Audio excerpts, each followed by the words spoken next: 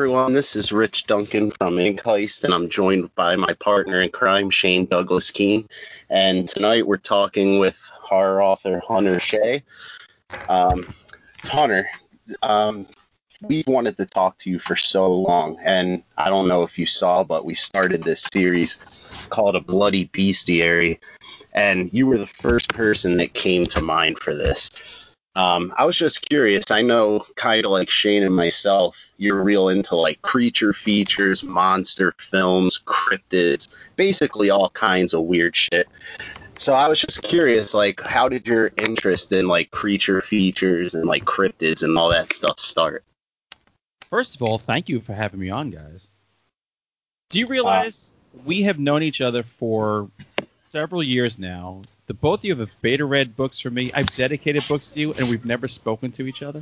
I know, is that bizarre? So weird. It's the secret to continuing to like each other.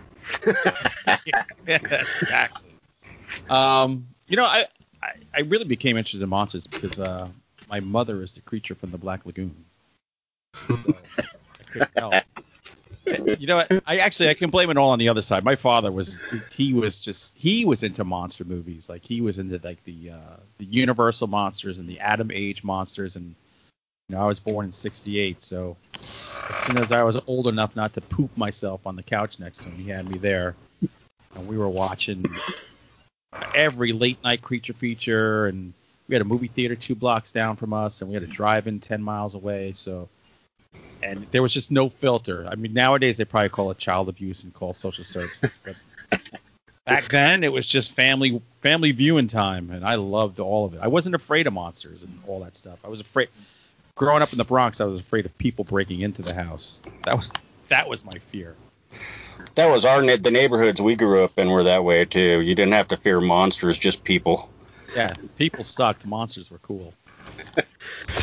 Yeah, I'm kind of the opposite. I grew up in the boonies, but it's funny you mentioned that because our stories are kind of similar. Like, I got into horror and monster movies and stuff when I'd go and visit my dad on the weekends. He pretty much let me watch, anything I wanted.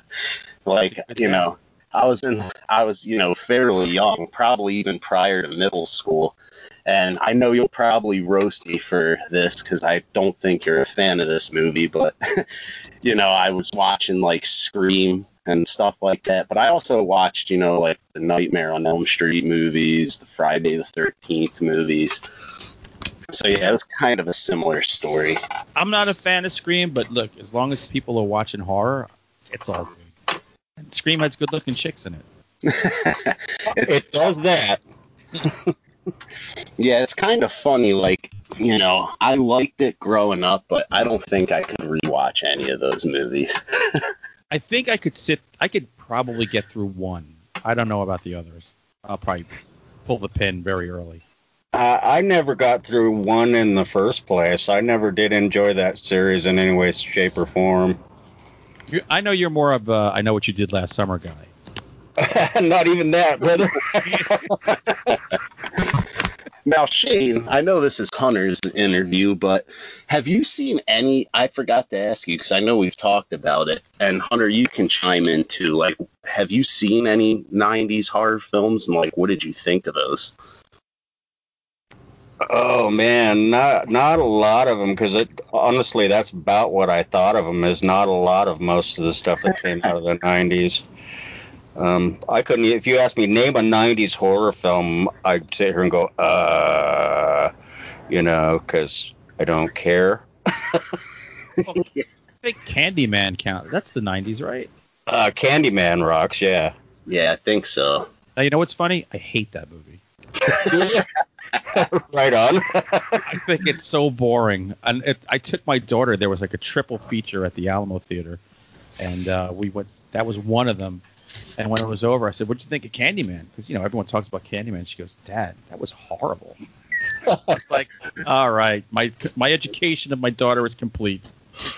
My memory of that movie is so sketchy though, because it was. I saw it in the theaters when it came out. I was really, really heavy into every drug on the planet at that point in my life. And I honestly would have to watch it again to tell you whether I still like it. But I loved it then. Well, they're remaking it. Jordan Peele's remaking it, so maybe wait for that. Everything Jordan Peele touches is golden so far, yeah. Except I haven't seen that new Twilight Zone. No, I haven't either. I've heard it's not really all that great. I haven't seen it personally, and Shane will tell you too. We're kind of the same way. Like even horror fans, even if they're like, it's not that great, I'll probably still watch it just to see for myself. Like I knew it couldn't be all that great because they buried it on the like CBS On Demand or something. Oh, I hate that thing. That's never a good sign. But yeah, so, and as far as like switching back cryptids and stuff, like I know you've gone to the cryptid museum and stuff like that.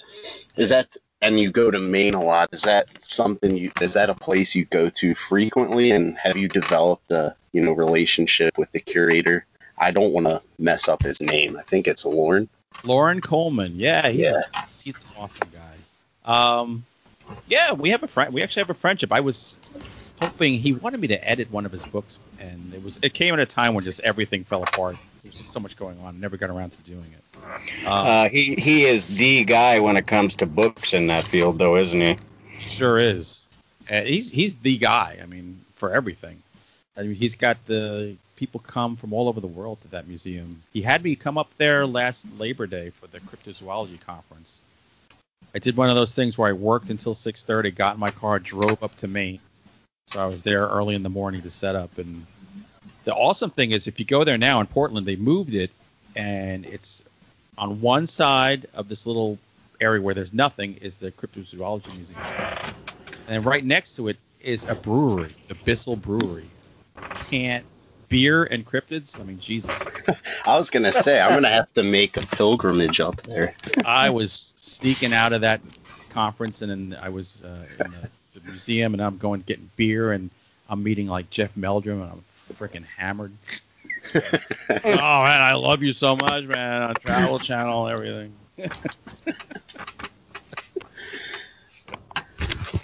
Yeah, that's awesome. I've always wanted to go there because, I'm so fascinated by all of that stuff. I don't really know how I got into it. Like, as a kid, I would just check these books out of the library left and right. Everything you could think of. Mothman, Bigfoot, Loch Ness, all of that stuff. Yeah, I can blame, like, cryptid stuff. It all comes from In Search Of. That was, like, my baptism into Bigfoot and Loch Ness Monster. And really, those are the only two cryptids you could really get anything on the library when I was a kid. Yeah. Same here, man. I think we're of an age when it comes to that, because a lot of the stuff you're talking about are the same influences that I grew up on, and that shaped my twisted sensibilities. And if you watch, you go to YouTube and you watch the old In Search Ofs, turn the lights down and just put your headphones on and just zone to a few episodes. It's effing creepy. It is. That with grainy images, it's like, film stock that's been used for 4 different like Canadian porno movies, and now they're using it for In Search Of. Weird music and freaky Leonard Nimoy and fucking monsters. It's like it's you don't need drugs, you don't need alcohol. I'm telling you, dark room In Search Of headphones. You'll just flip yourself out. Yeah, especially, man, if you take Leonard Nimoy and you split him off from Star Trek and listen to him in a dark room, he's a creepy motherfucker. Oh, now all we have left is the Shatner. Exactly, he is all that's left pretty much, huh? I'm surprised he hasn't done like an In Search Of revamp. That they got the new Spock, right? Oh yeah, Zachary Quinto, or yeah. It wasn't the same. No. Yeah, I think that thing kind of just came and went, because I was like, oh, maybe I'll check that out, and then like it was nowhere. I know that disappeared so fast. I never got a chance to. I saw like half an episode, and I was like, eh. And then when I tried to look again, I'm like, oh, it's gone. Oh well. So, Hunter, I know you for your Patreon page, you do the Clash of the Cryptids, where it like brings like a whole lot of your characters and like the creatures from your books. And I was just curious, like how you decided to start that. I get a lot of readers who say, "Oh, can I see more of like the Willett family from Jersey Devil?" Or mostly I got a lot of people wanted Nat and Austin McQueen from Loch Ness Revenge and Savage Jungle. And a lot of Rooster Murphy from Swamp Monster. Those three characters people love. So maybe I should just put them all together and just put a bunch of cryptids in there and start killing shit. But then I thought, you know what? I'm going to do it a little different. I'll write like a chapter a week, and then every now and then I'll do a thing where people vote where the story goes next. So it's kind of like a choose your own adventure. So that way I can't get comfortable. Because I'll be like, oh, yeah, I'd really like to do this now. But let me take a poll. And, of course, they always go fucking left when I want to go right. But that's the fun part of it. And people get to get their name in there, and I make up characters, and I eventually kill them. So it's all good fun. And there's nothing more fun than having an author waste your ass, Hell yeah. I mean... tell that to my last boss. I don't. Yeah. Man, that would be like one of my horror fan bucket list items to end up as like one of those early characters in the openings of the book that you're like, oh, well, maybe this is going to be the main character, and then just out of nowhere, bam, done. So wait, you want to be that guy, that early off guy? Yeah. Yeah. I can do that to you. That would be sweet, because sometimes I read books like that, and I'm like, oh, okay. I'm starting to get to know this character, and then I'm like, oh shit, that's the early canon fodder. You know what? I actually have something in mind for you. Oh, man, that would be great. I've seen some guys, and I won't digress too much, but I think it was Jonathan Mayberry did Keelan Burke in one of his zombie novels. And it was like 5 pages, and Keelan was dead. It's like, here he is, now he's gone. Is it because he's Irish? Because I'll fucking fight maybe. Right, that makes 2 of us. Nobody respects the Irish. Whatever. He was making a lot of fun of him being a Mick, so. You know what's funny? You say that, like, it's almost impossible to insult an Irish person. Like, it really is. I live, and I, grew up in a predominantly Irish neighborhood. Now it's like there's more Irish people here than Dublin. And you can go to any bar and just look at everybody and go, your mother sucked my dick, and they'll all be like, she sucked mine too. Yeah, she sucked mine first. But if you go like across town to the all-Italian neighborhood, it's totally different. Oh, man, yeah, no kidding, and I won't even go there. I grew up in an all-Irish family. I had the same kind of upbringing. My family wasn't necessarily the older people in my family weren't super fond of Italians. No, my grandmother wasn't. Thank God she's dead, didn't realize I married one. Yeah. That would not have gone over well. But the difference there is, like you were saying, is that it's impossible to insult an Irishman, but it's really easy to insult an Italian. Sometimes it's like a look. Maybe it's just walking past to get your drink. Exactly. Been in all those situations. Nothing like getting a punch in the back of your skull for just sitting there drinking. What the hell did I do? Yeah, exactly. You're holding your glass wrong. It's like, I'm not even angry with you. I'm just fucking confused. I'm too fucking confused to be mad. What the fuck is wrong with you? Like, not even an instinct to throw back. You're just like, what? Can we sit and talk about this for a second? Oh, I don't miss my youth. So speaking of your youth, I have a question for you, if that's okay with Rich. Yeah, absolutely. Have you ever done any urban exploration, Hunter? Not in like the official way that people do it now, but when I was young, yes.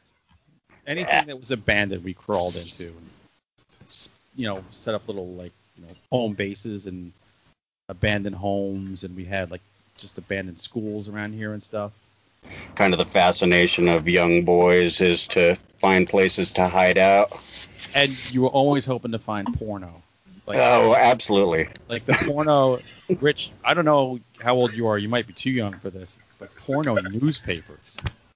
Yeah. Yeah, I'm not familiar with those. Yeah, grainy black and white photos of candy samples and John Holmes.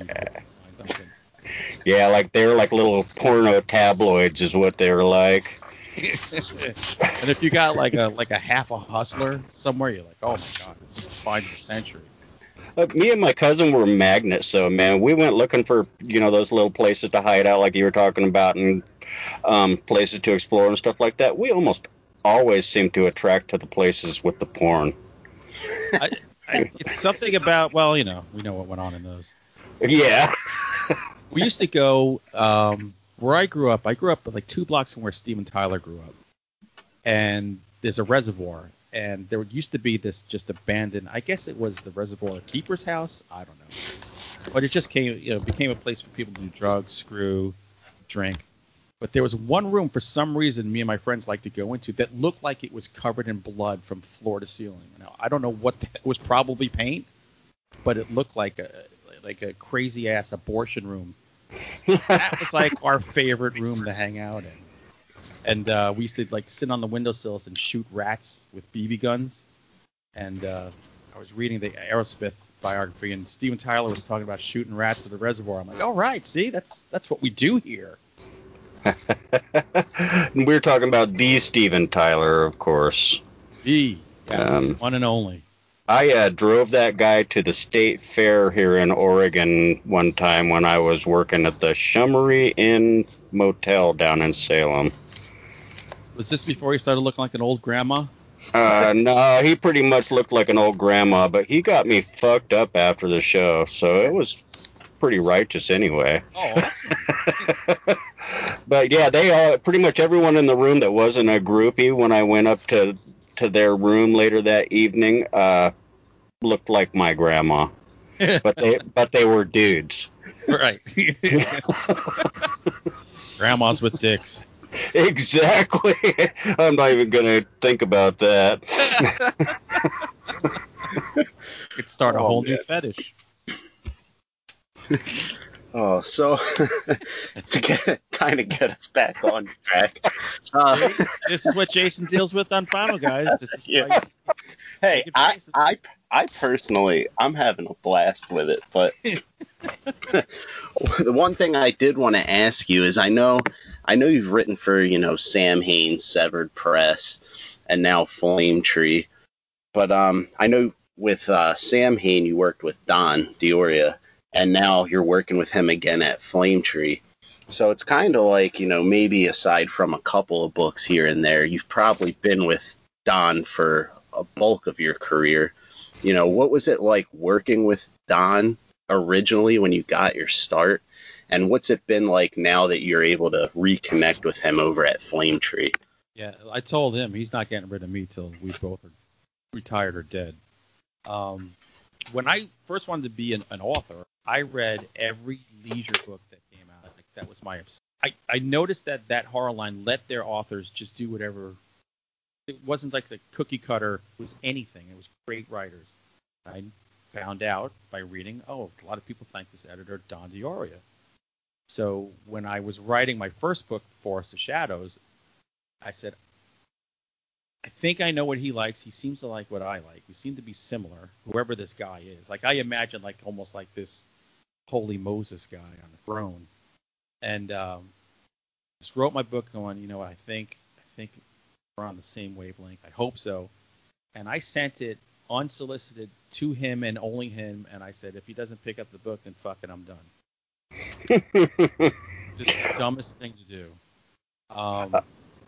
But it went on the slush pile for a couple of years, and then he read the synopsis, and then read 50 pages. I mean, it took altogether about 5 years to go from submission to him accepting the book, and I swear to God, only time in my life I've been speechless. I got the email at work, read the thing, and this is when he was at Dorchester, so this was like my goal was to be a leisure author. And I just read the email saying, we'd like to offer you a contract.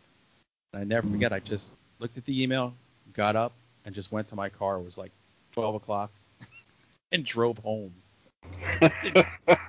Couldn't even tell anybody where I was going. It was just crazy. But yeah, but it's a good thing then if you're just gonna say, okay, if he takes it, great. If he doesn't, fuck it, I'm done. So, thank you to Don for actually taking it, because a lot of good has happened along the way since then. I mean, I asked him one time. I said, why'd you take that story? Because I was reading all these manuscripts, because it was the only one where I got emotional in the end. Because, and I was like, if you could make me do that, then you got something. So that book never got published by Dorchester because it went out of business. And he said, just hold on, I'll finally call you. And Sam Hain came, followed him. And then when Sam Hain fell apart, at least I wasn't ready to jump off a roof, because at least I had other, I was working with Pinnacle and Sinister Grin and Severed. But as soon as he got the Flame Tree, we met at our bar, and I was like, all right, you ready for a book? He goes, tell me what you got. So I started talking about Creature, and that's a really personal book. And I remember when I was done, you go, I'm like, yeah, it'll be a piece of cake. I know the source material. And when I was done 6 months later, I'm like, what the hell was I thinking, man? That it killed me. I can now, if I may interject something slightly personal. I can see how that would be, because you live very closely with that particular issue. Way too close. Way too close, yeah. And I live pretty close with it too, and that book fucked me up. Yeah, it was rough. I kept going. Like the first draft, thank God that didn't get published, because that was just, I'm like, who could slog through this? Like, that was way too long. That was like therapy, like all just spilling out of me. Yeah. Well, and that's the thing, and let me clarify, when I say that book fucked me up, to anybody listening, that I don't mean that as a bad thing. An author that can do that to you is a damn good author. There's just no way around it. But in order for an author to fuck you up, he has to fuck himself up first. Very true. I'm not a crier. I didn't cry. It takes something catastrophic. I'm writing the last few chapters of that book in a library with my best friend, who's a graphic artist. And when I'm done, I just get up and I go down to the bathroom and I cry. I'm like, this isn't how horror authors should do books. I shouldn't be in this bathroom crying. It wiped me out, totally. But the good thing is, I know Don. He's not just an editor now. He's a very good friend, and knew he'd have my back, because I didn't know what I was going to do with it. I thought maybe I wrote it just to hand over to a therapist, and I'd have to write something. I went through a few drafts, talked to Don about it and everything, and then the final product came out. I was like, all right, I'm happy with it. My wife still hasn't read it, which might be good. Yeah, probably, huh? She tries. She gets through 30 pages. She goes, I can't write. Kudos, credit to her for trying in the first place, though. Yeah. I said, I'll tell you the end.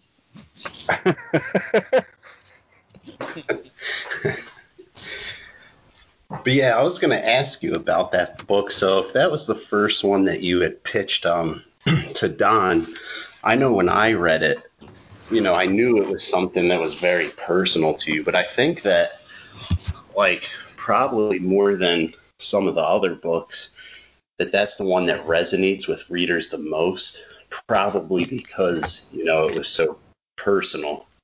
It totally has. I have gotten more communication from people, just individual people who suffer from autoimmune diseases. I've had the Lupus Foundation reach out to me, the Ehlers-Danlos Foundation. I actually, through work, was able to raise a few $1,000s for them around the holiday season.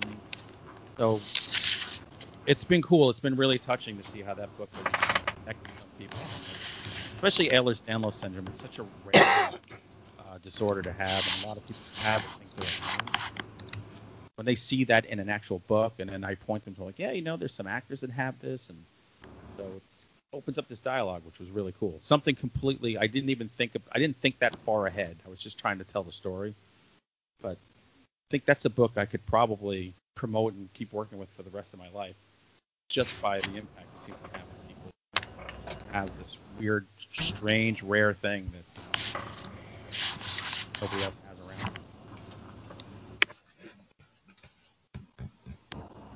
So, yeah, that's what I'd seen where you had mentioned that, and I was going to kind of touch on that to, see if, how you felt about that. But I know most of your books, too, kind of like that. I think there's a couple others that are, kind of personal. I know you wrote one, I think it's called The Waiting, right? The one about the ghost. Yeah. That was literally, I wanted to tell the true ghost because where we just moved, where we were before 26 years, we lived in a 2-family house with a boy. And I wanted to tell that story, true story, but Sam Hain didn't do that. I had to fictionalize it, and then when you're creating fiction, you have to have answers, and you have to create a whole different story line with it. But that was fine. It got the meat of the real story out there, which I then told on Jim Harold's Campfire Tales.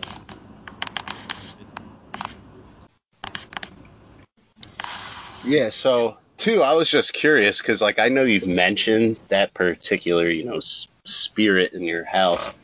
Did you have anything happen to you, like, leading up to your big move, or no? My wife did. Because whatever that boy was, well, we found out what he was.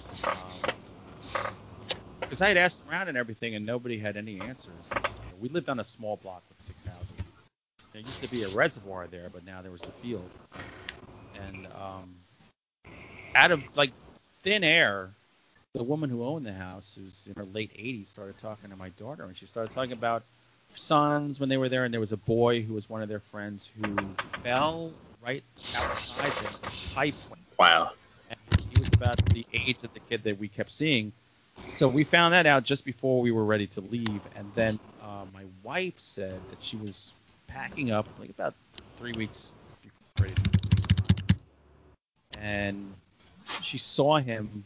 She kept seeing him walking because there's a certain area of the house where he'd walk, and he wasn't like a spirit. He looked like a full person. Couldn't see through him. And she said, all right, he's here. So she just started talking to him to let him know that we were leaving and that she was so glad that he was there with her all the time. And she was like making this nice farewell. And she says, other people will come here and they'll be here and you won't be alone and all the stuff. She said after she was done, she said her piece, and then she started doing something. She said right by her ear, she heard goodbye. That's weird.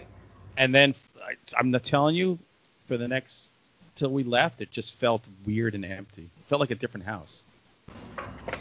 How strange. That's just chilling to me. And I don't know the story because that's probably one of 2 or 3 Hunter Shea books I've never read.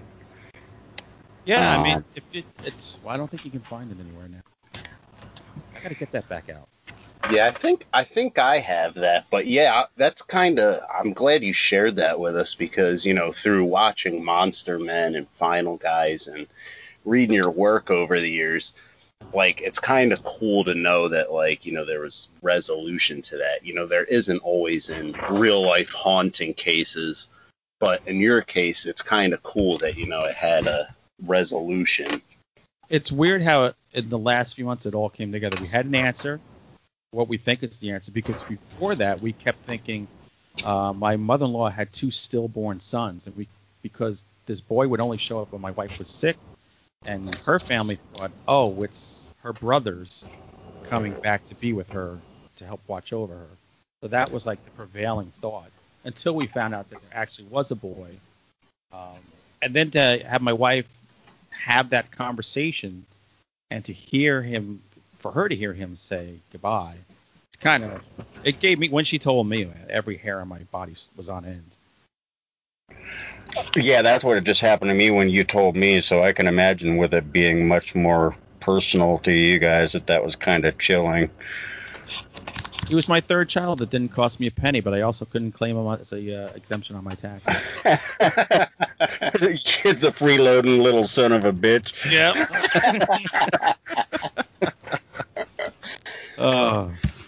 Yeah, we keep wondering if he'll pop up here. I mean, we're only across town so far now. Yeah, that would be interesting because that, I've heard of that kind of stuff happening in the past, but hey, we'd be perfectly happy because he was not a scary ghost. In fact, whenever he was in the house, it was this instant feeling of calm would come over everybody. He was like the opposite of what you think of as a ghost. Oh, you see a ghost, run, get some Scooby snacks when you're done. Totally different. Like you saw him and you're like, all right, everything's cool, man. Yeah, I grew up in a pretty haunted house in southeast Portland, and it was not anything like a everything's cool situation. It was scary as fuck. I don't think I'd like that at all. And it was kind of, we grew up poor, otherwise that house would have been in our past 2 days after we moved into it. Oh wow. How long were you in there? 5 years total, I think. Oh, man. 5 years of terror. Yeah. It was, but I mean, we got used to it. It was kind of funny because we had it was just 2 upstairs rooms. Your bedroom. Yeah, nothing. Well, they weren't. They were my sister's bedrooms. Oh. Which I terrorize my sisters frequently. I can see why you'd want to. but it was weird because from downstairs you'd hear all this shit going on up there. And my sisters would have stuff like some things pulling their hair while they're sleeping and shit like that. So they both moved down to my bedroom and I moved upstairs, and nothing ever fucked with me at all. Yeah, it didn't like you. Or like girls. Didn't like girls.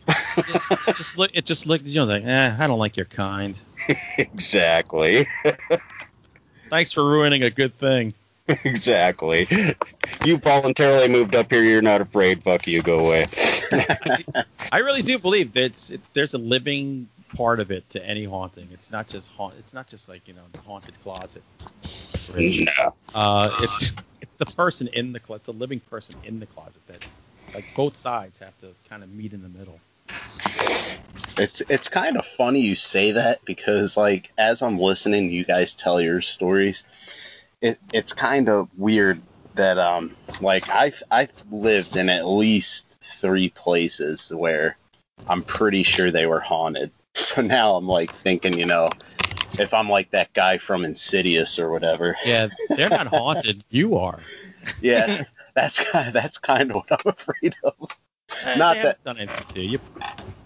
Yeah, no. The only one that was kind of scary was when I was younger, but even then it wasn't too bad. But I thought that was interesting that you said that.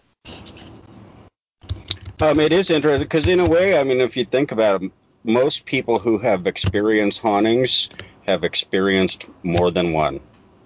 Yes, and I have noticed that if somebody's had a paranormal experience, you have different types of things. Absolutely. It's not just restricted to whatever that one certain thing was. Right. Coming from the guy who saw an enormous UFO with thousands of people. I'm kind of glad you brought that up because I was going to ask you about that. Because I know, like me, you're really into the whole UFO thing, and I knew you had that story. And I was just curious, I know you did the Dover Demon, but have you ever thought about, and I don't want to give anything away for people who haven't read the Dover Demon, but have you ever thought about doing like a straight up, UFO / alien type novel? I think about it all the time. I haven't found the right angle. I was going to say, I would, rob a bank to try and commission you to write that because I'm like, man, if anybody could, because I'm always looking for, a traditional alien. Like you have some where they're like weird monsters or, parasites or some other kind of form. But I'm like, man, if anyone could write a scary as shit UFO alien story, like traditional aliens, I'm like, it's Hunter. Trust me, I think I've started and stopped about 15 books or short stories with aliens. I'll get it. One of these days it'll hit me. On a side note, you mentioned the Dover Demon. Lauren Coleman at the Cryptozoology Museum was the one who told me to write about the Dover Demon. Gave me the lowdown. Yeah, one of the scariest scenes I think that you've written was in that book.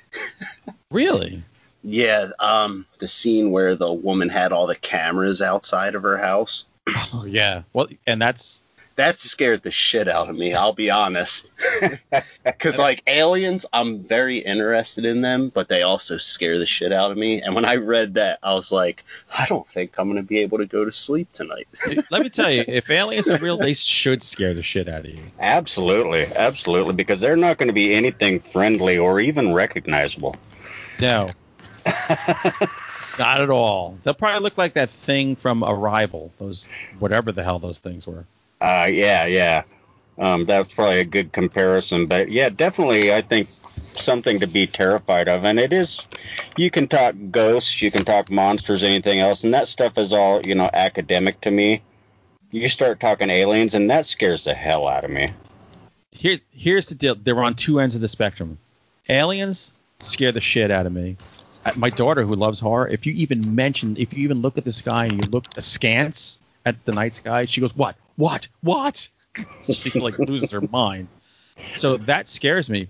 Ghosts comfort me, because to me, if that's real, it's proof of the afterlife.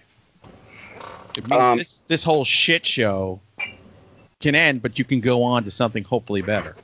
Hopefully better, yes. As long as there's no hell, I'll go on to something better. Right. Hopefully, like, the next world isn't like, living in Bulgaria forever. Exactly. I'm not sure about the living in Bulgaria being better, but... Hey, we can go to Greece for vacation anytime we want. There you go. So go ahead, Shane. No, go ahead. I was just going to dive into talking about Slash, because Shane and I both read this a couple weeks ago. Well, I finished up last week. And, it was such a great book. Like, I'd been out of slashers for a long time. And when I saw that you were releasing this slasher book, I knew I had to read it. And I was just curious about, because you've written so many books, what made you want to tackle the slasher genre? Well, look, I'm a guy with a Jason tattoo, so I love slashers. I said, I did something really heavy and emotional, Flame Tree. The next book I want to do something like fun and wicked and gory. I'm like, I got to do a slasher, because there aren't many slasher books out there. And I want to do like kind of a fix. I know people are fascinated with. Look, I'm one of the final guys, so that whole term of final girls, I wanted to kind of weave that in there. And it was weird, because I'm a nighttime writer, but the last year I worked at a job that, like, by the time I get home, I ain't got nothing left. I can't even, like, write a check. So I would get up at 4:30, 5 o'clock in the morning and just put the laptop on my lap with my eyes barely open and just start typing. And there was a period of time I'm going, wow, this book is like a fever dream. I'm like, this is going to have to be heavily edited. The weird shit that comes out of your head at that time in the morning. When you're writing about weird shit, to begin with, I was like, oh, God. But for me, the key was, especially if I'm going to write that early in the morning, I want to have fun with it. Like, I wanted people to have fun. So yeah, there's some characters that are a little deeper, but I wanted to stick to, like, slasher. You don't really get to know everybody. There's a lot of surface kind of people out there.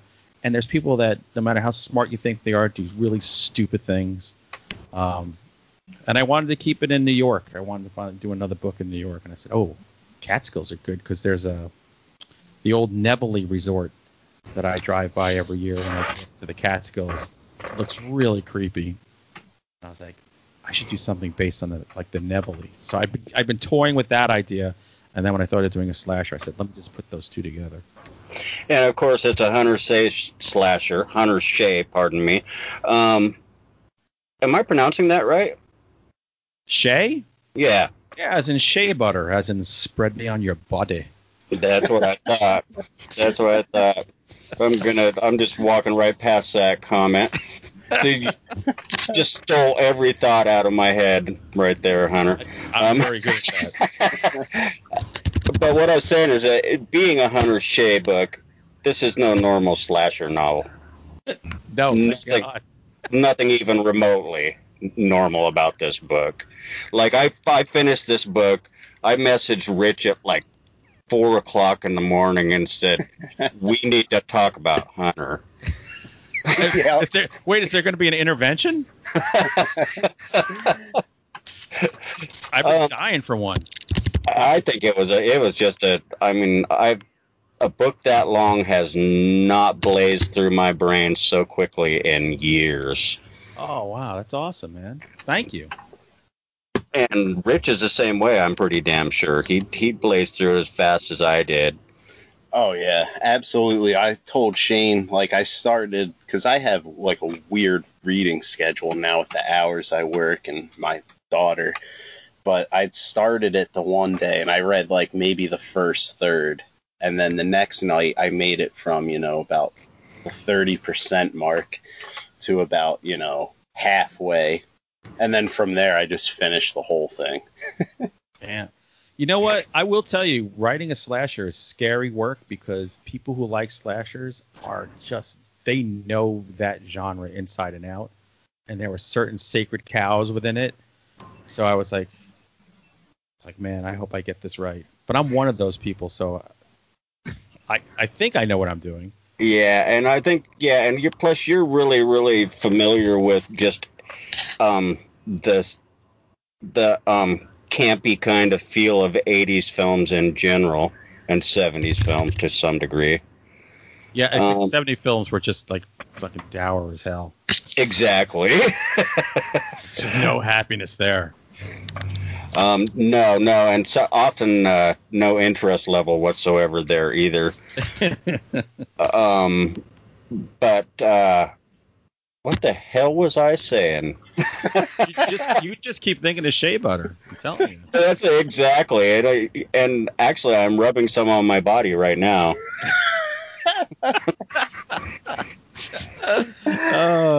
It's good on a hot summer day. So, Hunter, I was curious. Have you ever read Keelan Patrick Burke's Kin? Oh, I love that book. Oh man, yeah. When I first started Slash, it's definitely its own thing, but I was telling Shane because he hadn't started it yet. And I was like, this is such a cool thing because it kind of starts out like that book where you pick up, after, the main massacre, basically. Right. And then you work your way through it. And then obviously as you go through, more crazy stuff happens. But I was just curious, did you always plan on starting Slash, kind of from the quote unquote end and then working to a new beginning? Yes, I knew I wanted to start the book with a final girl who's just had enough. So I knew that was going to be my starting point. And where I write very organically, so literally halfway through the book, I had no idea where it was going. Believe it or not, I just know, I'm going to have this killer or whatever. That probably could. Oh, go ahead. I would say, but I'd like to have a killer that there's a reason behind their abilities, and I couldn't figure that reason out. It took me through almost 3/4 of the way of the way into the book. I was like, oh yes, this is it. But that's the thing. Like a lot of people, like that'll cripple them. They'll just stop the writing process, and what I do is like first draft, just fucking do it. And you know what? Your subconscious will figure it out sooner or later. You'll get the answer. Most times I get the answer when I'm driving to work. Yeah, and that's common. I mean, most good writers will give you very similar advice to that. It's like, if you ask Joe Lansdale, how do I be a writer? He says, sit your ass in a chair and fucking write. That's right. That guy's not writing any outlines and shit. He's just writing. Yeah. But the thing about you writing that way is that it has that effect on your reader where you didn't know where the hell it was going until 3/4 of the way through.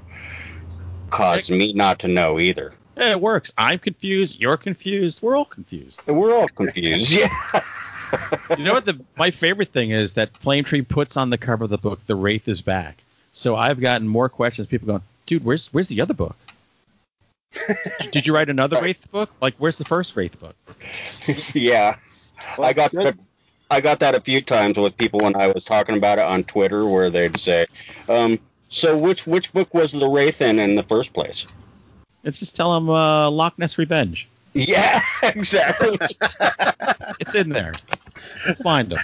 Every single book he's ever written, man. Where have you been? They've all been leading to this moment. Yeah.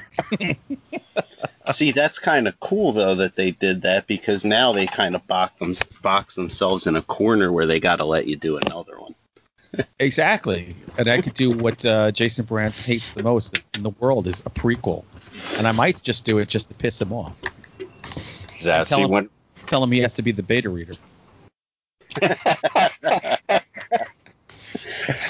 I hope he listens to this. You know what? He doesn't work, so he's got plenty of time. It's like me. He has no fucking life. He can listen to it and like it. Yeah, he just sits around all day drinking and writing a few words. Jason, we love you, man. I know you don't know me, but I love you anyway. I got this butter on my body and thinking of you. You know what? I've got to say, I'm a huge fan of Final Guys. I'm very proud of Jason from straying away from Really Interesting. Really interesting. That aspect ratio is really interesting. That's what happens when you hammer somebody so many times, they'll stop. Although I don't stop with my thing, so it doesn't matter. In his defense, like, all of you guys seem very natural at doing that. I don't know how you do it. Like, this is our second one, and I could see why he would say that over and over, because sometimes I catch myself, like, either stuttering over questions or I get so nervous, and I'm like, oh, crap, do I sound like a total a-hole? Our problem is a lot of times when we've had way too much to drink. And, we listen back and I'm like, oh, my God. Did I just call that dude a pedophile? Oh. On the air? Those damn drinking rules. Let me check with my lawyer. Oh, that's right. I'm a horror writer. I can't afford a lawyer. Oh, well. I'm a strong proponent of the I have no fucking money, so sue me. Yeah, exactly. You could take everything I don't have. Exactly. So if I may interject, I remembered where. See, that's my problem is I don't stutter. I fucking forget what I was talking about. What I was talking about earlier that I totally forgot was that you managed to bring such a cinematic feel to Slash that it was like reading a horror movie. That you know what? You just made my heart grow, my dead heart grow 3 sizes. Because that's honestly what I was going for. Because some books, like you hear the words in your head, you hear the dialogue, and just like your fingers type it. That book, I was seeing everything in my head. And that was what I was doing too. Is I wasn't so much reading it as I was just watching it as I went through the pages. It was so easy to do that because it was so spot on. Like you say, there are things that you just don't violate in that genre with that trope. And it was like stupid decisions. Oh, yeah.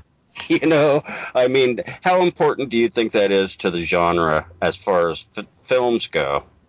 That's very important because intelligent people who are thinking straight just get the fuck out. They find a way to get out and they're gone. Exactly. But you need them running around like chickens with their heads cut off and so stressed and freaked out. And what I did with Slash, these people are older. So they're like in their late 20s. They should know better. And they think they know better until they get in that situation. And then they're reduced to moronic teens running around for their lives. Right. This isn't the teen Scream thing. And in fact, the only teens in the story that I can recall were actually trying to do the smart thing. Yes. Yes. That doesn't work either. Exactly. You're just like flies in a web. You're stuck. So yeah, going back to the whole like tropes and all of that stuff. I was just curious. You give him an origin story, but it's a little bit different than, most horror films. Like most horror films, the first film lays out the background, the backstory, but we don't really learn much about the Wraith until way, way later in the novel. And Right. I was just curious, like if you were conscious of that and, without going into spoilers, how you developed the Wraith. Yeah, that was very much intentional because look, the first Friday the 13th, you don't get that story until it's almost over. It's almost time to go. You got to get your hand out from under that girl's bra. Got to zip up your pants, move the popcorn into the middle of the car to drive in, and then you see the head go off, and it's time to go.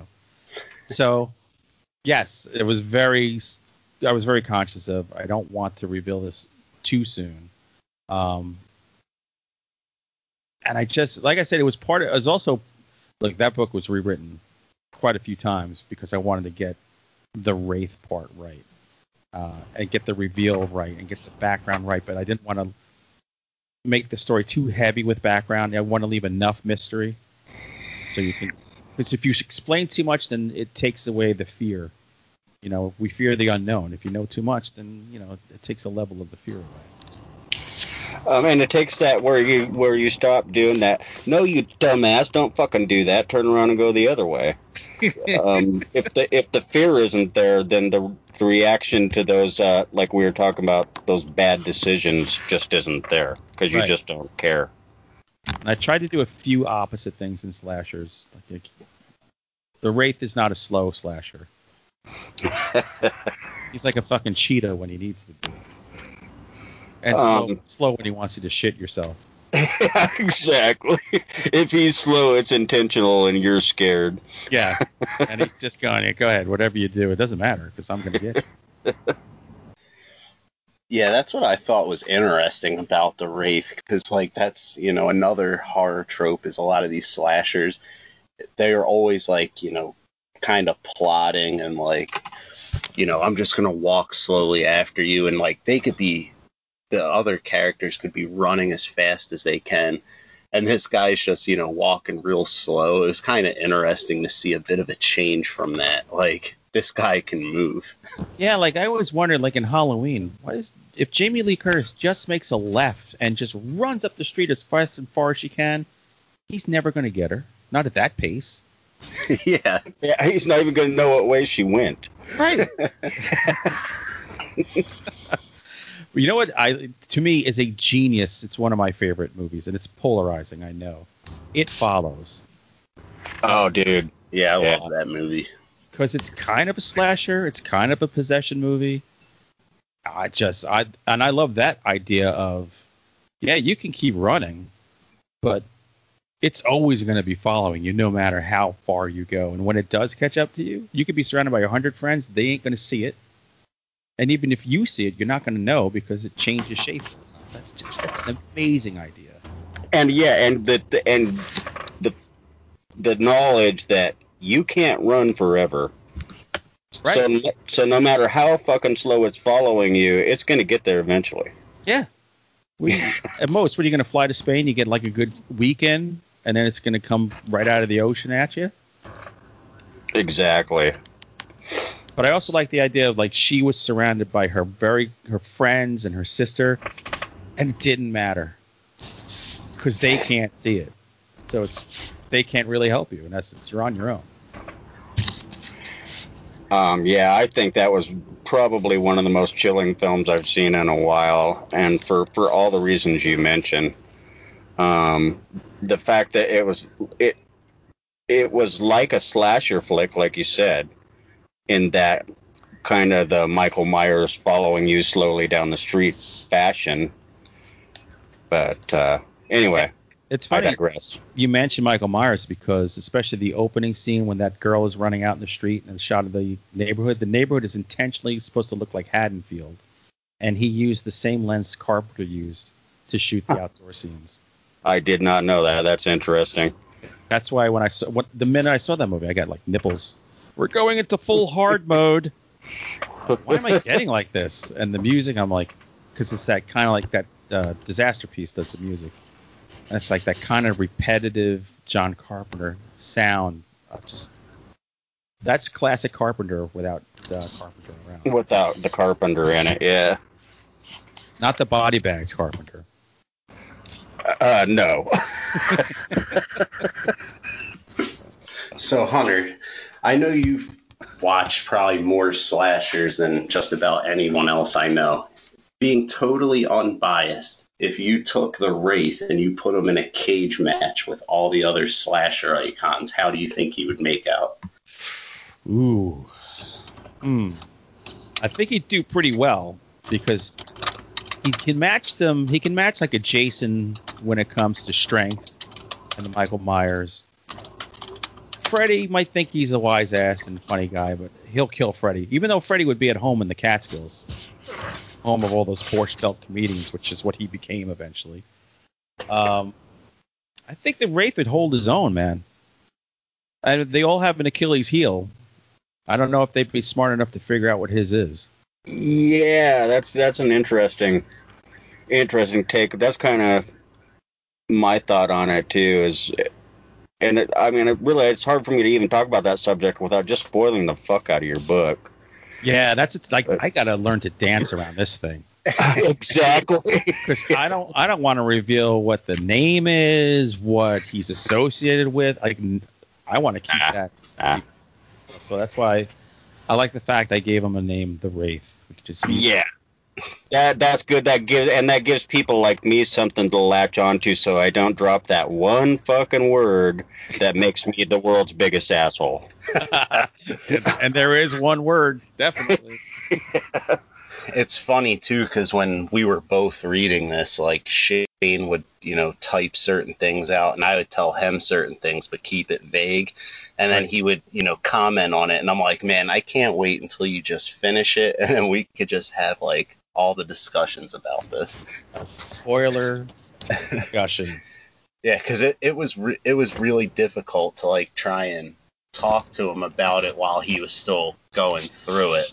Oh, the first Amazon review will totally fucking spoil the whole. Always. But I can't control that. That always cracks me up too. Like they'll put a spoiler in the title, and then like the body, it'll say spoilers below, and it's like, well, a little late for that. Yeah, Thank you, professional reviewer. So I guess from your headline. It's funny. I was just for shits and giggles. I was looking. For Forest of Shadows. I put that back out on my own. My God, maybe is it 2 years ago? But anyway, I was just looking at it, and I saw a review recently. People talking about pointlessly offensive, disgusting. Why was there so much sex in this? And I'm reading it with my wife before, and she goes, there's like a paragraph of a husband and wife trying to fuck each other before the baby interrupts. I'm like, yeah. I said, that's the public. That's literally all there is, if that, a paragraph. Yeah. And that's the second review I've gotten on that book, talking about the explicit sex. I'm like, but I've had sex in other books that nobody writes about. It's weird. That's insane. I love it, though. I would like to get like a T-shirt made that has like every bad review I have, and just fucking wear that all the time. It's funny. I think Shane, I don't know if you know him, Hunter, but Shane and I know him pretty well. I think Alan Baxter made a shirt like that with like Did he? bad. I think he got a bad review, and I think he made a shirt about it. That's awesome. I don't know if you remember that, Shane, and I don't know if I'm even remembering it correctly, but I know there was someone that we both know that did that, where they put like their worst review on a T-shirt. I do remember that, and I think it was actually Michael Griffin that did that, and it was S.T. Joshi that wrote it. Okay. I remember seeing that and thinking it was so awesome, but I couldn't remember which author. Yeah, it was actually, I think it was his publisher, Ross Wordhorde guy. I can't remember his last name right now. And S.T. Joshi trashed Michael Griffin badly, and they both loved it so much they put it on the back cover of his book as a blurb. Oh, that's even better. And that's a pretty clear memory. I could be totally off base about that, but now I'm going to ask Michael after we're done. Yeah, both of our memories are shit. I know a lot of writers that are terrified of reviews, good or bad, but especially bad. And I'm like, you got a bad review. I'm like, you know what? You want bad reviews because you want everybody to read your book, and everybody has a different opinion. Yep. And yep. Nothing is more funny than the bad reviews.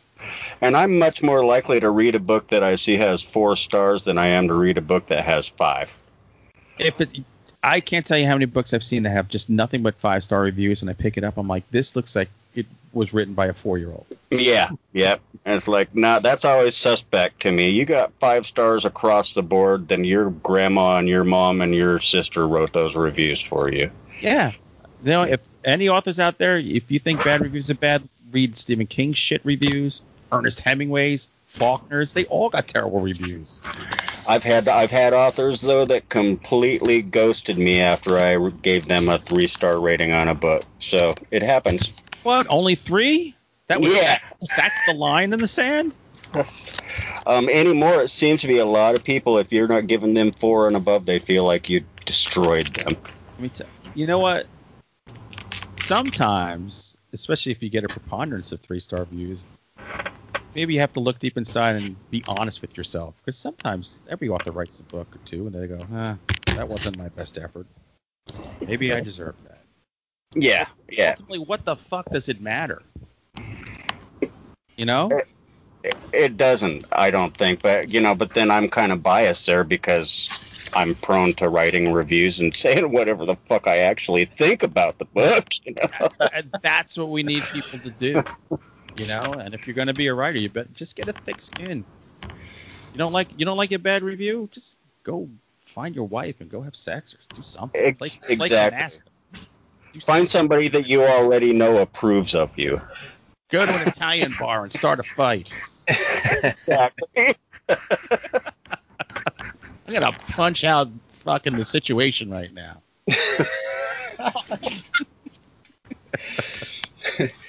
I'd watch that. Hey, if they pay me, I'd do it. I'd have to get paid pretty good. They got to pay me at least a case of Corona. I'm Irish, so half case will get me half part of the way there at least. You could probably just pay me with a fucking PBR. Give me a 40, I'm good. Dude, I had a PBR today. It was delicious. I'm fond of the white trash beer, but totally. I can go snob and I can go totally low. What was I drinking last week? Oh, Milwaukee's Best Ice. Oh no. I had a tall boy of that. Unashamedly drinking it. Oh, that stuff is. I remember when I was in college, man, we used to drink every kind of crap beer. We were at this one party, and they poured, I don't even know what they called it, but they came up with a name for it. They ran out of kegs, so they were just buying cases of beer. I think they mixed Milwaukee's Best, Keystone, and one of the other, in the Holy Trinity. Yeah, the other in the Holy Trinity of crappy beers. And they mixed them all in one pitcher. Oh my God, it was the most disgusting thing you've ever tasted. I don't know. I used to drink 40's Crazy Horse. That shit was terrible. Yeah, when I was a kid, when I had to steal it, it was pretty much Old English and Schlitz malt liquor because they were easy to snag off a shelf and stuff in your army jacket on the way out the door. Yeah. And it was a lot of booze. Yeah, exactly. Fucked you up. Exactly. The malt liquor had the high alcohol content, so you weren't looking to enjoy the flavor. You were looking to get fucked up. We would drink 2 40s of Crazy Horse. Pick my friend up from the pizza parlor, drink 2 40s of Crazy Horse while he was getting showered and changed. And then it'd be like 11:30 at night. We're like, all right, we're fucked up. Let's go out. It's time to play. Yeah, we don't even have to drink when we go to the bar. We're already drunk. I'm the kind of drunk, though, when I start drinking, I have to keep drinking or I have to go to sleep. Those are my only options. That's it. 2 options.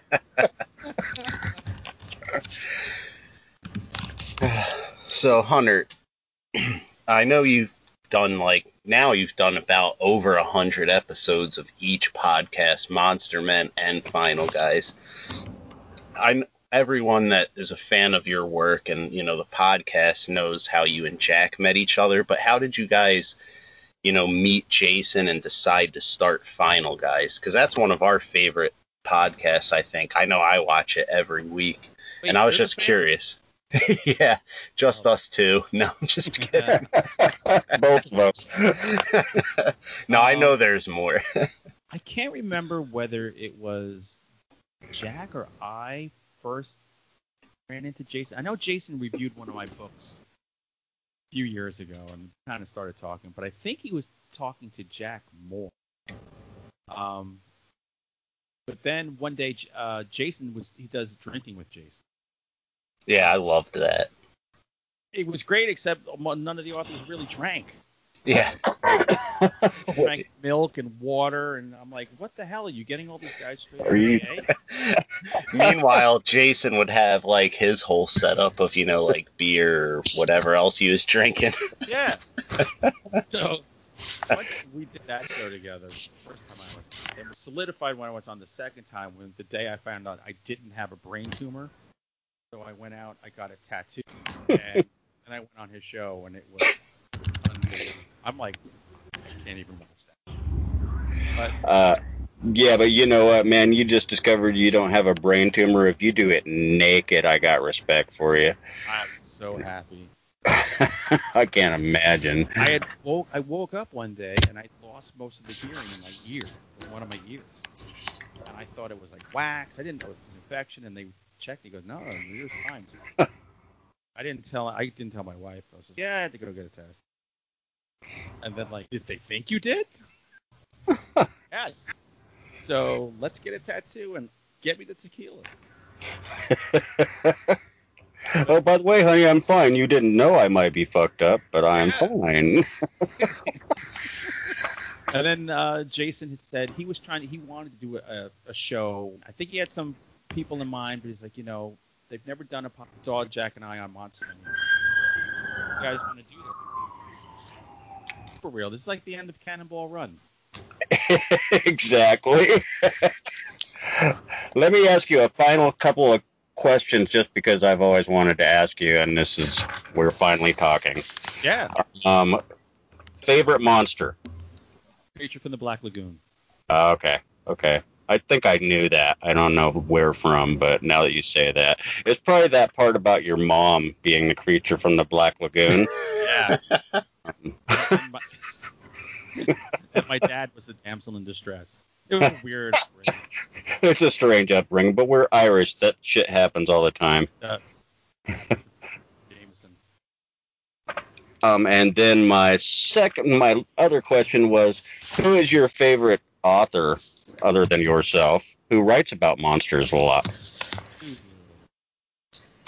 I don't read myself, so that's good. Oh, wow, dude, I hate to tell you this, but you probably should.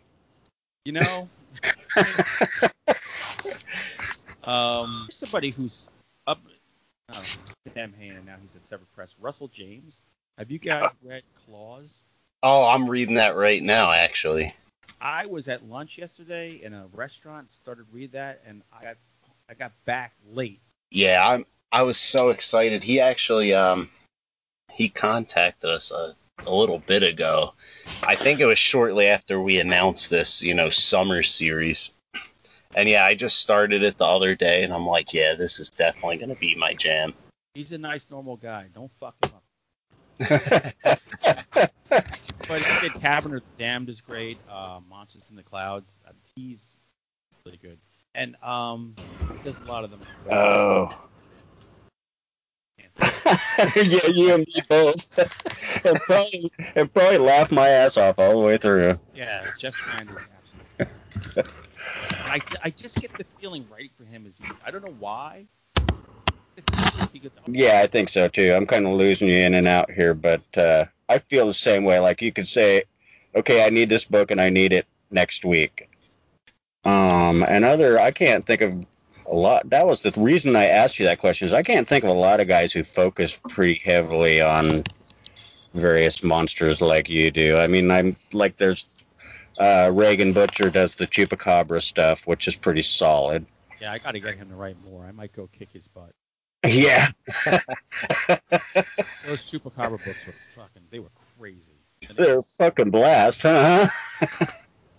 I have all 4 of them in beautiful. Nice. I didn't know such a thing existed. I think I have the first 3 in paperback just because Reagan's a hell of a nice guy and he sent them to me. But I didn't know the hardbacks were a thing. Yeah, they were limited edition. He gave them to me. Like crazy. Wow. But I treasure. Yeah, I would too. That's kind of like, and so, there's so many people that just speaks to the industry, really. There's so many awesome people in this industry, Yeah, you know what? I've found very few dickheads in this genre.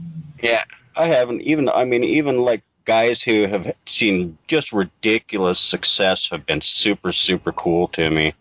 Yeah. And it blows you away kind of because you don't expect that from them. Jonathan Mayberry, I wasn't even a popcorn. Return my email. It does, and like John Taft just walked away with a Robert McCammon blurb on The Fearing. Yeah. I haven't read that yet. Oh, dude. Oh, yeah. It's so good. Because I wasn't a fan of that last book that he. I can't even remember. Yeah, I'd have to look it up because I've read everything, but and you could have been reading something that was published a while ago too, because Gray Matter Press just republished everything. That might have been. I love The Boy's Life is amazing. Absolutely, and knowing something of your reading taste, I would just guarantee you that you would love the hell out of The Fearing. That you know what? And 2, I don't know if you know, but he's going to release it kind of like a serial. So the first one came out, I think, actually on my anniversary, July 9th. And then the next book comes out, I believe, at the end of August. Oh, cool. Oh, by the way, happy anniversary. How many years? Thanks. But yeah, and 2, Shane and I are doing like a whole series with him where like we did one that was about the background, and then in August we're going to talk about the first book, and then so on and so forth. It's going to be 4 volumes. I can't wait. I'm pretty excited about it as a whole. I'm also really fucking excited about Slash as a whole. And I think we should tell people about that. You can get that book. It releases October 24th. Is that correct, Hunter? Sure. No, it's not. But regardless of when that fucker releases, you can pre-order it right now. You know what? Now I'm curious. Here's the beauty. This is what. So it comes out both in paperback, and they make a gorgeous paperback that you can get for $15. Hardcover for $25. But it also comes out the same time and audio. Oh wow, that's pretty unusual for the audio and everything to drop at the same time. Those Brits know what they're doing. Yeah, apparently so. They keep sending me books, so they don't really know what they're doing. But No. other than that lapse in judgment. That's why I'm so glad you guys have teamed up. It's pictures, heroes. Able to be the thing. My wife calls me the Thing. There we go. So, But it doesn't have a lot to do with monsters. And she's sitting in the back room laughing her ass off at me right now, I'm sure. always your wife pays attention when I do these things. My wife told me more. She doesn't even remember the name of Final Guys. She always goes, "What's that show you guys do? The Last Monster?" Like Final Guys. I guess. She goes, "Is that the one with just you and Jack?" I'm like, "That's Monster Men. We film it in our house for 10 years." No interest. Yeah, mine's kind of similar to Hunter. My story. Like, I think I told Shane about it, or I shared like one of those meme things where it's like this person's like showing their horror collection and the other person's just like blank faced. Like, I'm so proud of it. Like, yes, look at, I found these cool books, or I got these cool collectibles, and it's just like, yeah, that's nice. See, this is the thing. My wife likes to read my book. She loves horror, just as much as I do. Like, non-horror related. This is our family's idea of the family. Male Satan. Can't wait for that. And then at our new house here, I'm starting a monthly Sundays with Satan. I'm going to invite people to the house. I'm going to cure special double feature of weird horror movies and barbecue and booze. Oh, that sounds like a blast. Yeah. Jack, And air it. yeah. I'm tempted to make them watch The Suckling. That's The Suckling of Demon Wind. I'm guilty, I think, of having never seen that. Oh, Vinegar Syndrome. I watched The Suckling. It's top in its class in back alley abortion horror movies. And that's a hard class to top too. Yeah, and Mike Gingle. All people. And Demon Wind, Yeah, I have that on my Shudder queue. I don't know whether it's amazing bad, amazing good. I think it's amazing bad from what I've heard. It's kind of bad. I agree. If you're going to be bad enough to make me laugh at you. Right. That's like I've been trying to get Shane to watch the Nicolas Cage version of Wicker Man. Why? Because it's so terrible, but it's like I can't help but laugh every time I see it. You know, Shane and I have a limited number of heartbeats on this earth. Let's not waste them. I have trouble watching Nicolas Cage because I always feel like I'm watching, like if Christopher Walken were to eat William Shatner, that's what he would sound like. I know. He should just stick. Yeah, exactly. It's one of those ones that's just so ridiculous. I think Jack just watched it last week. Yeah, he did. He pulled out all his pubic hair as penance. One at a time. Why do I keep doing this to myself?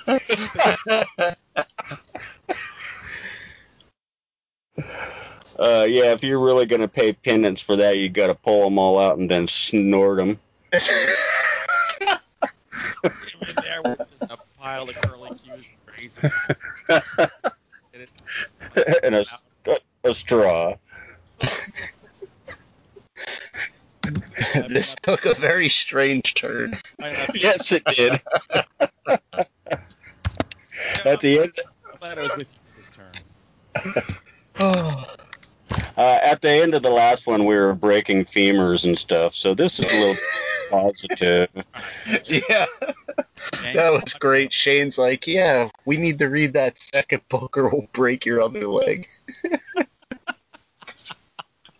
That's like threatening the guest.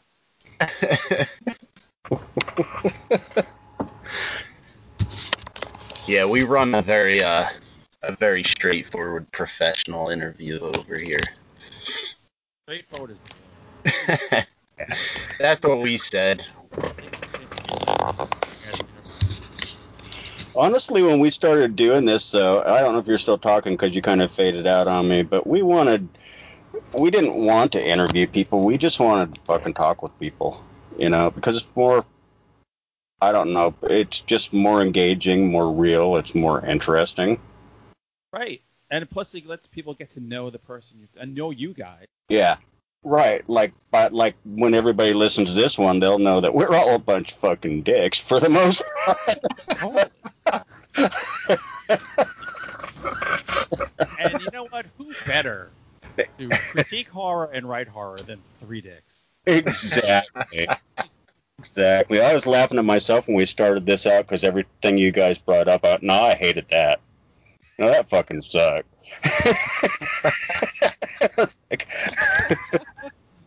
What are you, stupid? Exactly.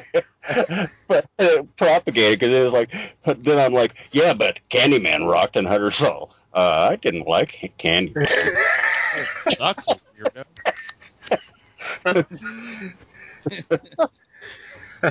One day we'll just discuss horror movies. We're gonna find even the bad ones. Bad ones are always more fun to talk about. They are exceedingly fun to talk about. I think Rich and I probably spend more time talking about bad movies than we do good movies. Because when the movie's really good, yeah. Oh yeah, that was really great. I liked the performance. So, what are we gonna have for dinner? But a bad movie, just like to pick it apart. Exactly. Yeah, and in extreme depth, the most minor of things can get torn apart if the movie is bad enough. Yeah, because we're all just jackals. Exactly. We thrive on. That's why I told Rich whenever I write movie reviews for Horror DNA, my favorite ones to write are the ones where the movie sucked. Final Guy's our favorite. That's, yeah, my favorite movie review I ever wrote was one of a Jim Carrey movie that was just fucking obnoxious. Oh, well, there's a few of those. I can't remember the name of it. It was the last one. He plays this brooding fucking detective. And that's basically what he does for the entire almost 2 hours, is just walks around looking at stuff going, He's a weird dude, man. Exactly. I remember you talking about that movie, and it was funny because Shane and I'll, recommend movies back and forth, talk about movies, and I remember he was so excited. He's like, this movie looks like it's going to kick ass. And then after he watched it, he's like, that thing was a pile of shit. Should have known. Jim Carrey, serious, playing a cop. Yeah. And I don't know that I've seen one horror film, and I can't remember the name of it, that Jim Carrey did a good job in. And I think that was accidental. Is that the thing with the numbers? Yeah, exactly. Oh, yeah, it was like number 37 or some shit like that. Yeah, that wasn't bad. Nah. But this last one, don't even bother. No, I'm looking forward to the new Tarantino movie, Once Upon a Time in Hollywood. Yeah. Everything Tarantino. I do too. I have even the worst of Tarantino movies I have tended to love. This one looks bonkers. What I love is when he tries to act. Hey, Dusk Till Dawn, he was awesome. He was awesome. I love Dusk Till Dawn with a passion. That movie gave me Salma Hayek in my life, so that's a very special movie. I remember we saw that in the movie theater, and me and my friend, like, everyone gets up, and I look at him, I'm not getting up. I'm going to watch this again, and we're going to wait for that chicken. Maybe we watched it 3 times. I was going to say, I watched that movie 3 times in a row the first time I ever saw it, so... That's an amazing movie, because it's a crime movie, and then it becomes a vampire movie. Exactly, and it does. It's totally like you're watching a crime movie all the way up until they decide to hit that bar. My daughters and I have thought about opening. I think there might be a copy. There might be a copyright there, but you know what? Honestly, though, you can't copyright a title. So I wonder if you can copyright the title of something you named in a work. Huh. You risk it and let me know. Yeah, as long as I can be like Cheech and outside, just talking about all the kinds of pussy you can get. You got fat pussy, skinny pussy. Oh my God, this is devolving into something. Should never let me talk long. Yeah. That's me too, the longer I go. So anyway, that's why I'm going to blame it on the heat, and I'm going to blame my bailing on the heat because I have my air conditioner off and I'm fucking frying. Yeah, don't die on me. Yeah, I was roasting too. At least I'm not in the fucking closet though. Yeah, Rich, come out of the closet, Rich. You know, it's hot all in this house because we live in like a really old house and we only have like window units in certain parts of the house. Yeah, me too. Love those old houses. Yeah.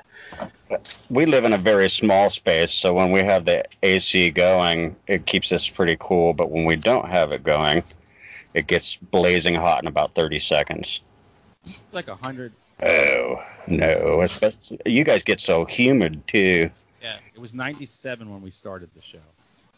Yeah, it's brutal. 9 o'clock at night. That's insane. Yeah, we don't experience that much over here in Portland. Every great once in a while, but not a lot. 90s are our worst usually. This is just weird. It's an exception kind of heat. Rich is dog wrestling. No, that's not me.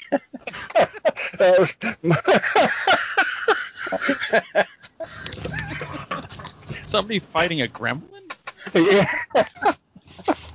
You know, the funny thing is that was my wife taking our dogs outside, and they always have to make a show of it on the way out the door. Oh, that's so funny. But we have a little ugly fucking Chinese crested who looks just like a gremlin. Oh. Exactly.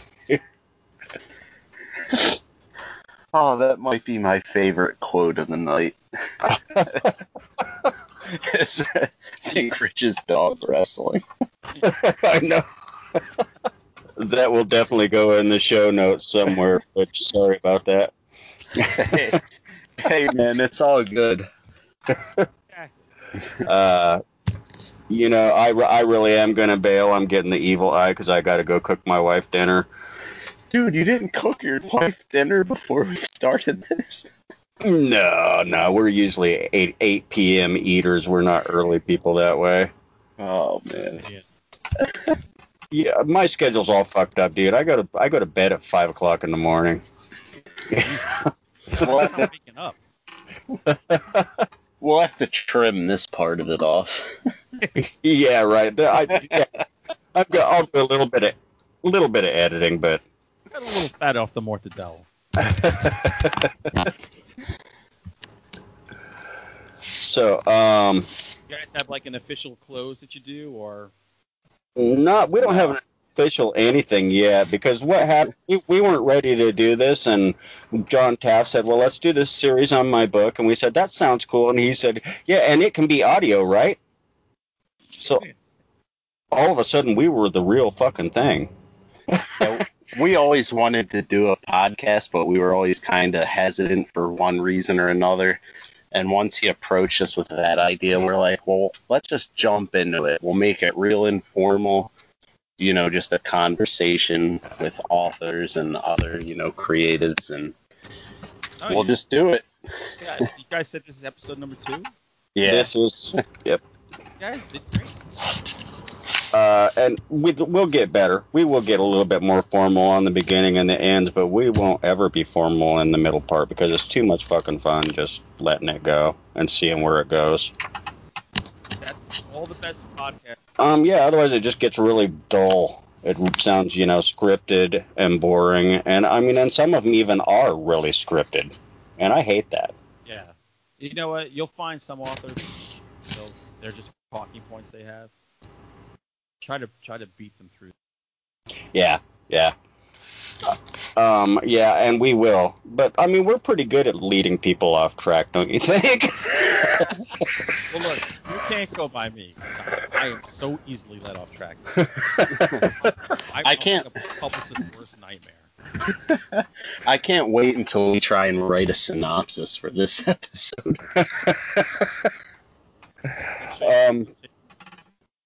Yeah.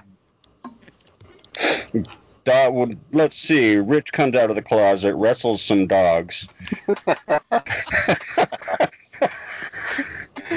And scene. And scene, exactly. And I was just talking to my fucking window again, so sorry about that. That's going to be our official closer from now on. Shane has devolved into talking to the goddamn window, so we're going to sign off now. That sounds perfect. Oh, man. Well, I'll let you guys go. Yeah. It's been a blast, man. I really, really appreciate you talking to us and for taking so much time with us like this, because we have rambled on and on and on. Absolutely. Anything at any time, you just let me know. Seriously, anything. Thanks, Hunter. Excellent. Because my rent is coming due. Oh, what'd you say? I said, that's excellent, because my rent's coming due, and... All right. $25. We'll have you back anytime you want to come back, Hunter, and one of these days I hope we can join up with you on the Monster Men. That's what I want to get. Anytime. It's going to be video, so just make yourselves pretty. Yep. Oh, yeah. That'd be great. You want me to look pretty, I'll have to be talking to my window. Hey, that'll work too. Whatever. All right, brother. I'll talk to you soon, man. All right. Take care. Yeah, have a good night, guys.